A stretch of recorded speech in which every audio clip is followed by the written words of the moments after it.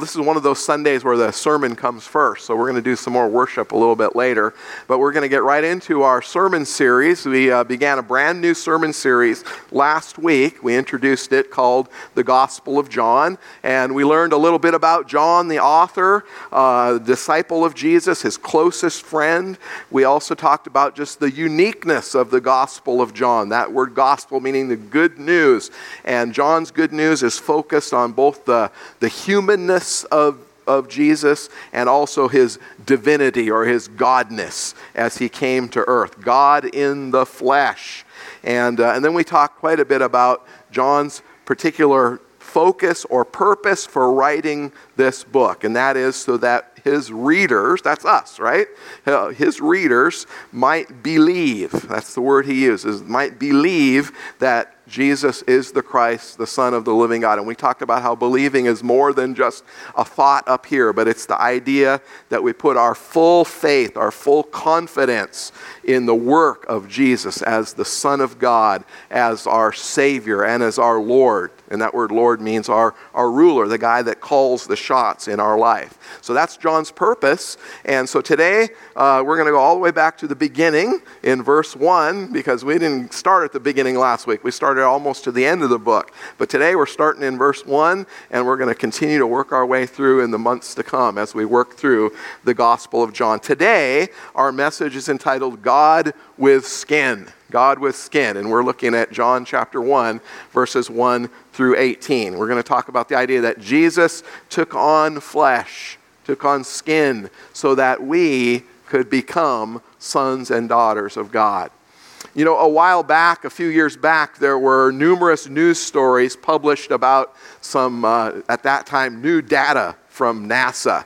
And that data showed that here in our galaxy, just here in the Milky Way, there are about 8.8 billion, that's billion with a B, planets the size of Earth. And they are orbiting, all of them, around stars, much like our sun. And these 8.8 billion planets are what, in a place that the scientists call the Goldilocks zone. Isn't that an interesting phrase? It's a zone that's not too cold and it's not too hot, but it's just right for life to flourish. So for perspective, just think about this. That's more planets than there are people on this one planet. It's a lot of planets, isn't it?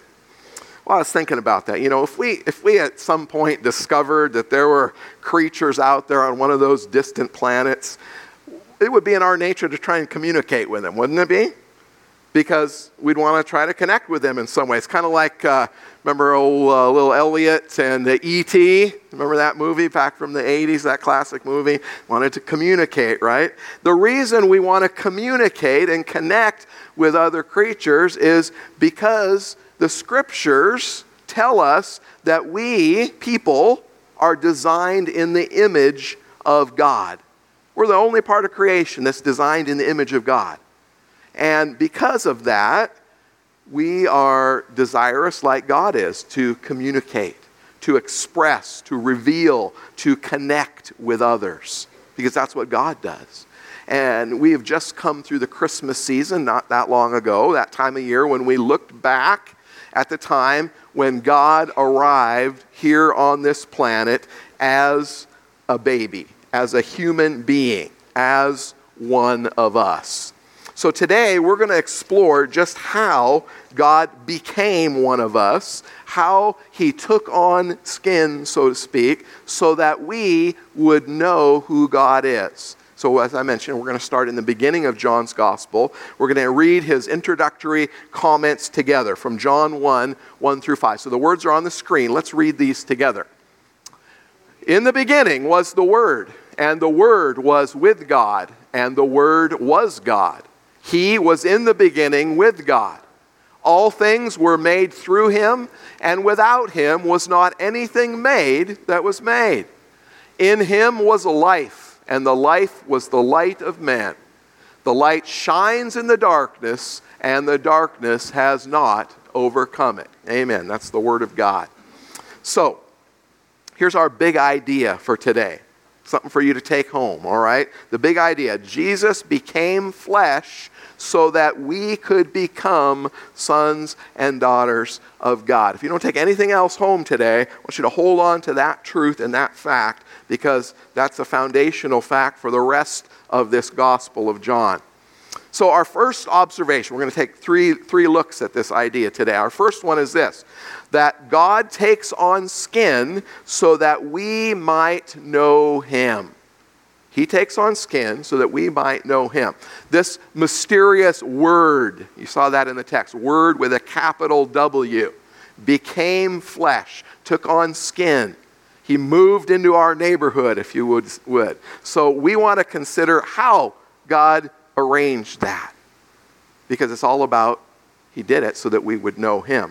So in this passage that we just took a look at in John 1:1-5, John is using a particular word for capital W word. The word in the language of John that he wrote in Greek is logos.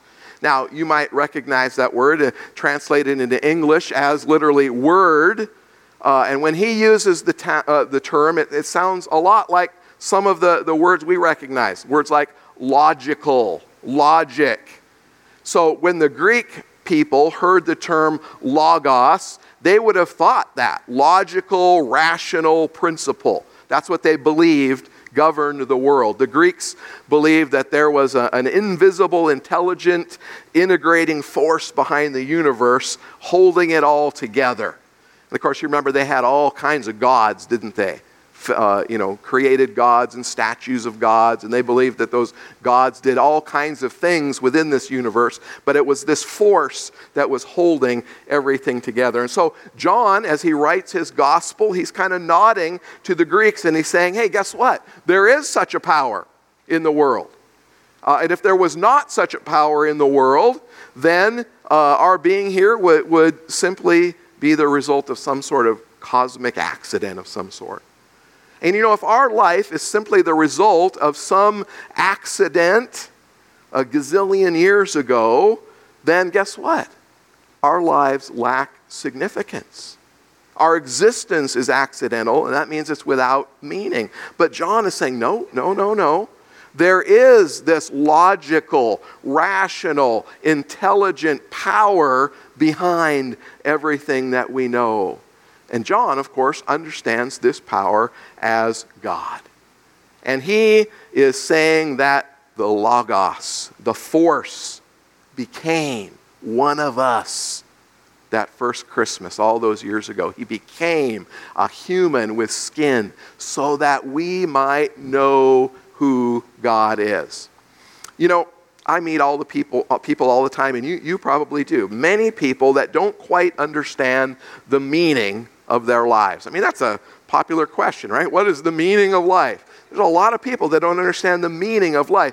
There's a lot of people that kind of feel like their life is like a book with a missing chapter. And what John is trying to say is that the Logos, the Word, this invisible power that's holding everything together, became a human being, Jesus Christ. And Jesus Christ is that missing chapter that will make the rest of the book of your life make sense, if you will embrace it. God takes on skin so that we might know who he is.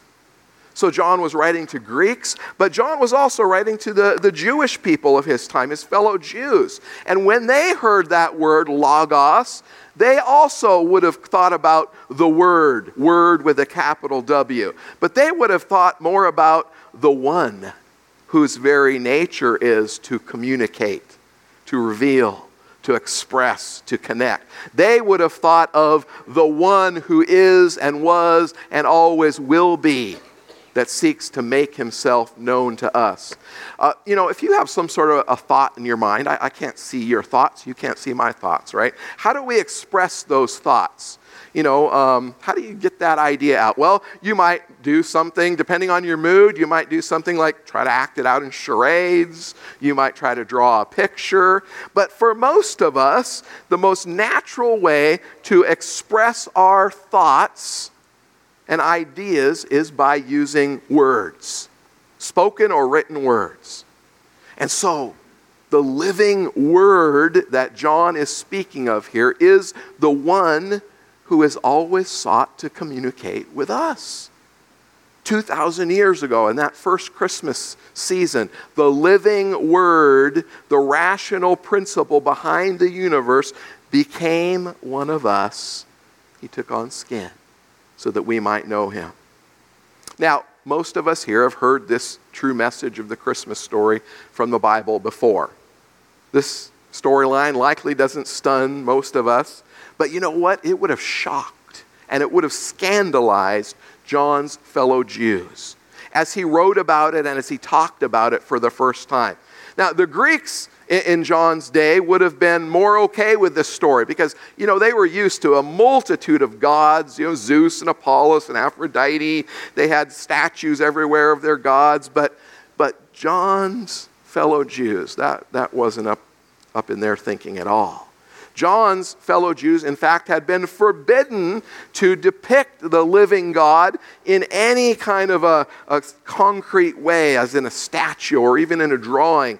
In fact, John's fellow Jews regarded the living God as so holy, so other, that they even refused to pronounce his name. And so even when they wrote his name, they would take the vowels out of the word itself, out of God's personal name, and they would reduce it to just 4 consonants. All right, God's name in Hebrew is Yahweh. In English, it's Jehovah. But they would write YHWH because they were afraid that even in writing it out, that they might accidentally speak the name of God irreverently or misuse it in some way. That's how holy they regarded the name of God.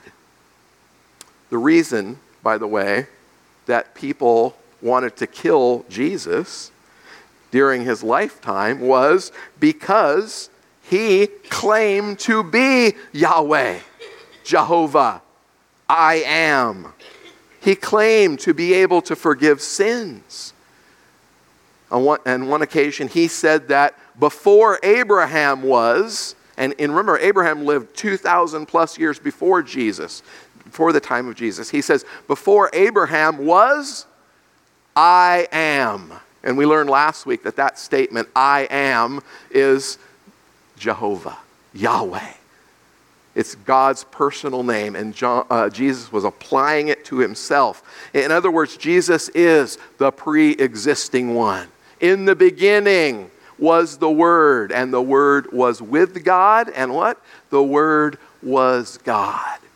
And he spoke everything into existence. And so when his fellow Jews heard Jesus making that claim, before Abraham was, I am, they were so scandalized that they literally picked up rocks to stone him to death. Now, have you ever been really offended by somebody? Somebody just really ticked you off. You're so mad, maybe that you want to spit on them or punch them or kick them. We all know that feeling, right? Have you ever been so offended by someone that you wanted to pick up rocks and execute them right on the spot? Your blood is so curdled that you just wanted to kill them? That's how Jesus' fellow Jews felt about him. And why is that? Because Jesus claimed to be God. And for a Jew, the idea that God would become a human being was not only illogical, but it was blasphemous. It was the worst possible disgrace.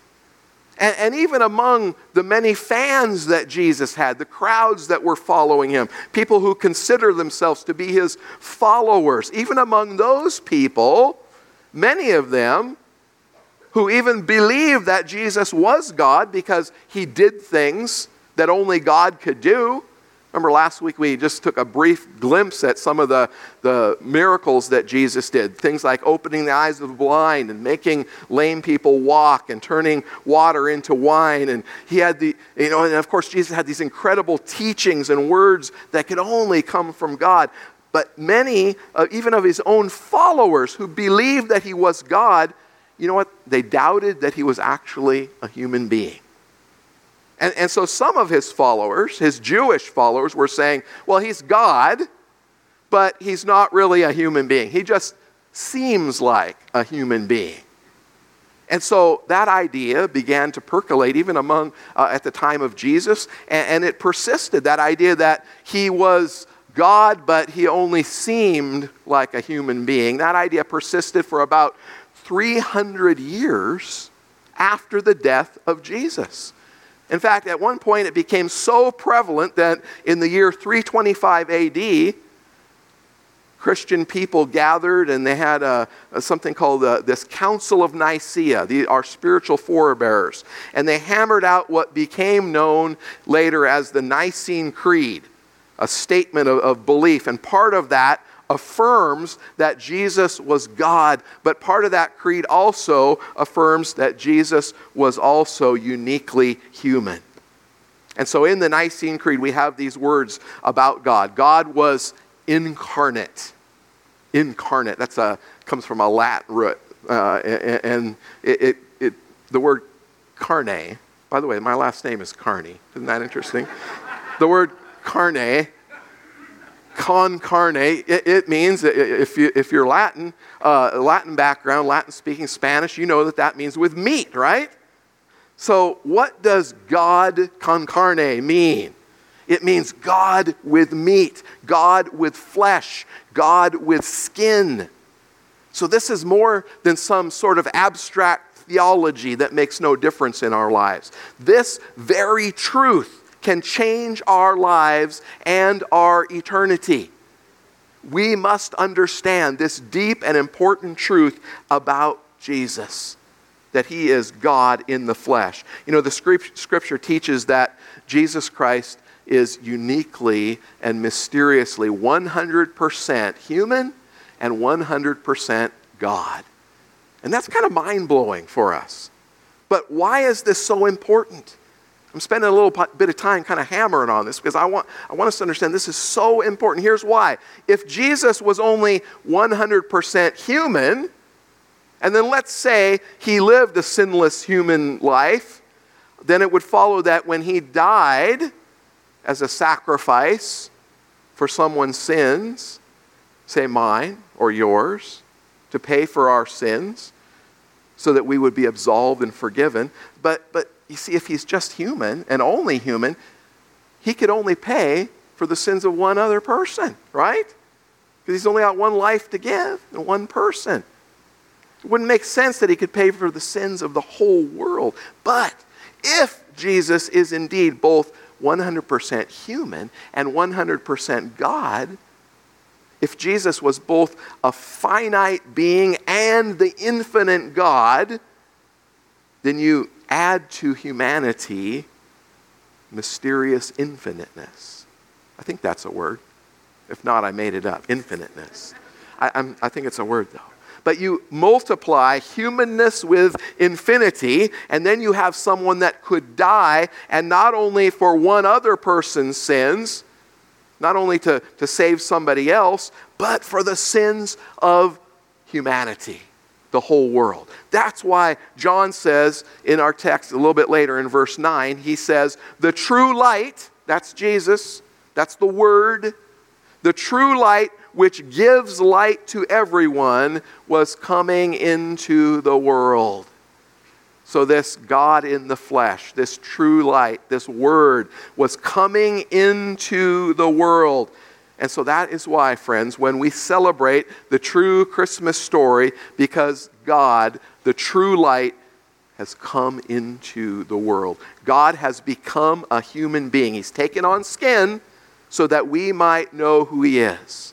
And so the rational principle, the Word becomes flesh with meat, with skin, so that we might know who God is. You know, I was thinking if John were writing this gospel today, instead of using the word logos, because that's not a part of our vocabulary, he might have used an expression like higher power. How many of us have heard that phrase? It's a pretty popular phrase in our culture today, higher power. All right? And because that's a term a lot of people use today, John might have said something like this: in the beginning was the higher power, and the higher power was God. And the higher power took on a body. He took on skin.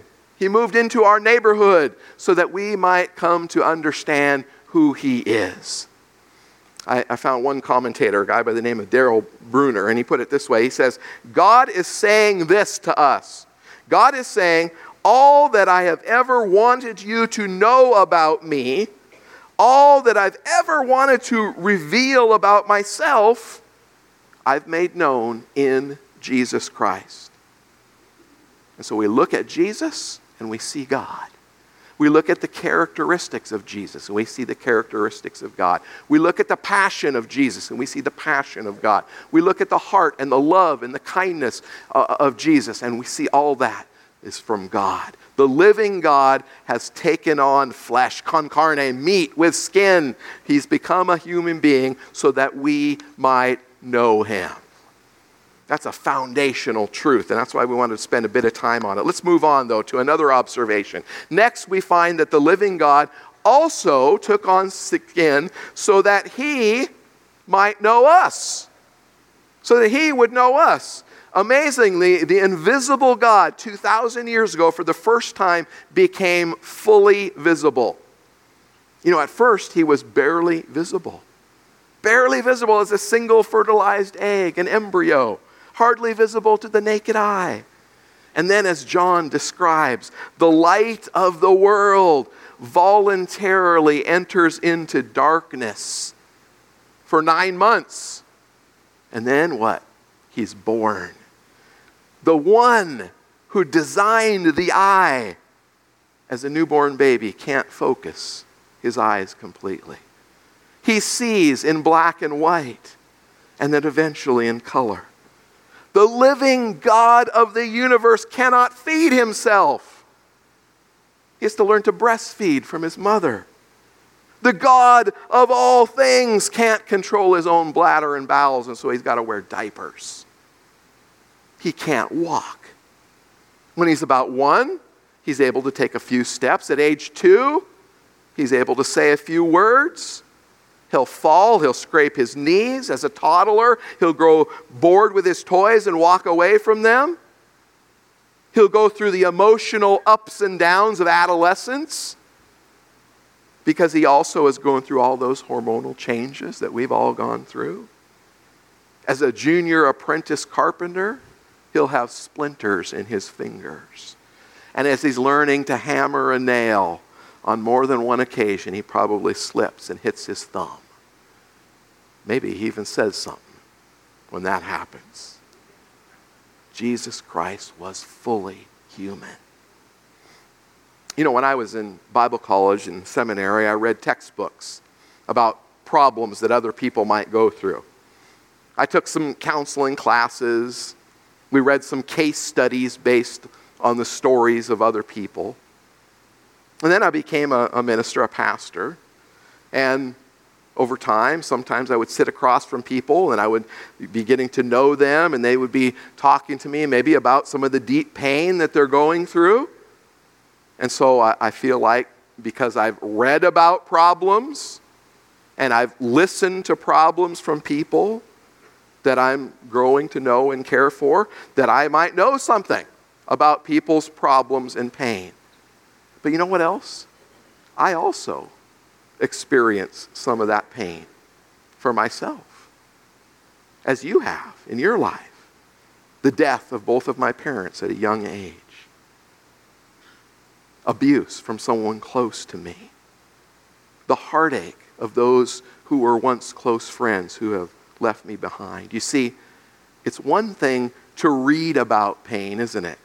It's another thing to listen to someone else's pain and even to empathize with them. But it's still yet another thing to go through it yourself. And friends, here is what we know. Jesus Christ was fully human, and he knows what we're going through. He knows what it means to be hungry and tired. He knows what it means to be broke. He knows what it means to feel alone at times, all alone. He even knows what it feels like to have his prayers go unanswered and to feel abandoned by his heavenly Father. Do you remember on the cross when he was dying, he cried out, and one of his statements was what? My God, why have you forsaken me? He understands. He knows.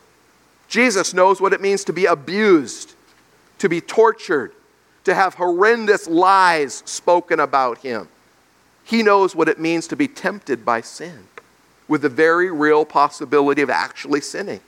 And though he didn't sin, he knows the feeling of shame that comes from sin, because guess what? On the cross, he died, and as he did so, he absorbed your sins and my shame and your shame. And the sins and shame of the world were upon him in a heavy and dark and horrible, horrendous way. So, friends, no matter what it is that you are going through, no matter how depressed you may feel, no matter how deep in despair, in brokenness, Jesus understands, because he has been through it and he stands with us in our pain, in our trials, in our hardships. You see, God took on sin that we might know him, but also he took on skin so that he might more fully know us through human experience. One last observation about God and skin. God takes on skin so that we might become like God. Wrap your mind around that for a minute. Become like God. What are you talking about? Well, finally, let's look at our text here in verse 12. John writes, "But to all who did receive him, who believed in his name, he gave the right to become children of God." Now, when we hear that expression, receive him or believe in him, if we've heard that more than a few times, we might envision like a one-time deal, right? Where you welcoming Christ in, you receive him into your life, you're baptized, it's a one-time deal, that happened.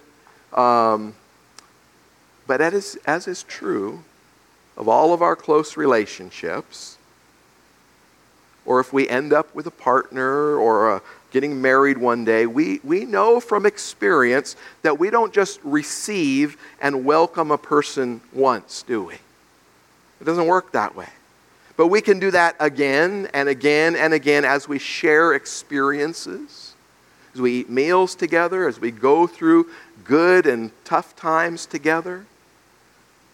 Well, friends, I want us to understand that the same is true with our relationship with Jesus Christ. We can receive him for the first time, and it will begin to change our life, but we can welcome Christ again and again and again, and as we do so, we see our lives changed more and more and more.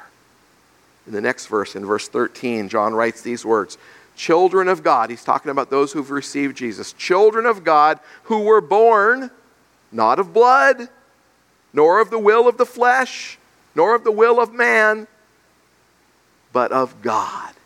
Born of the will of God. When we think of a child, we often think of them in relationship to their parents, whether it's biological or adoptive parents. And in John's world, it was the same. People talked about children and their parents. So they thought of, biological offspring or adoption, which was common in Jesus' day. But they also had a different concept of kids, a little different than we might have today. They often used the expression son or daughter of so-and-so. And that signified that person was like their father or like their mother in some way. For instance, let me give you an example here. John, the author of this gospel that we're going through right now. John was a brother to another guy named James. James and John were brothers. They were also called the sons of Zebedee. because their dad's name was Zebedee. But they were also called the sons of thunder. It's kind of like a nickname, right? And it was relating to this. Why were they called the sons of thunder? Because they were hotheads, all right? They had anger issues. And therefore, people began to call them the sons of thunder because they were like thunder in terms of their temperament. Watch out for John and James, the sons of thunder. Here they come. Don't tick them off. But they received Jesus Christ into their lives. They welcomed God. They became sons of God, children of God. And they began to take on the character of their Father in heaven. They became more patient, more kind, more loving. Perhaps they learned to deal with that anger in more positive ways. In fact, these two guys and their other disciple friends, they became so beautiful, so remarkable, that they are a part of the reason why Christianity goes viral in the first century. All right? It moved like wildfire throughout the Roman Empire from just, 11 guys that were left following Jesus to 120 to thousands. Thousands upon thousands, to hundreds of thousands upon hundreds of thousands. And by the time that John is writing, somewhere around 90 A.D., Christianity has spread all over the known world at that time. Because people like John and James were sons of God. And it was so remarkable because they began to look more and more like their Heavenly Father. God takes on skin so that we might become like God. And friends, one of the great promises in Scripture is that because of His birth and because of His death on the cross for our sins, if we come to Him humbly, that not only are our sins washed away, but we can become sons and daughters of God. We can become people who resemble our Father in heaven. God takes on skin so that we might become like Him.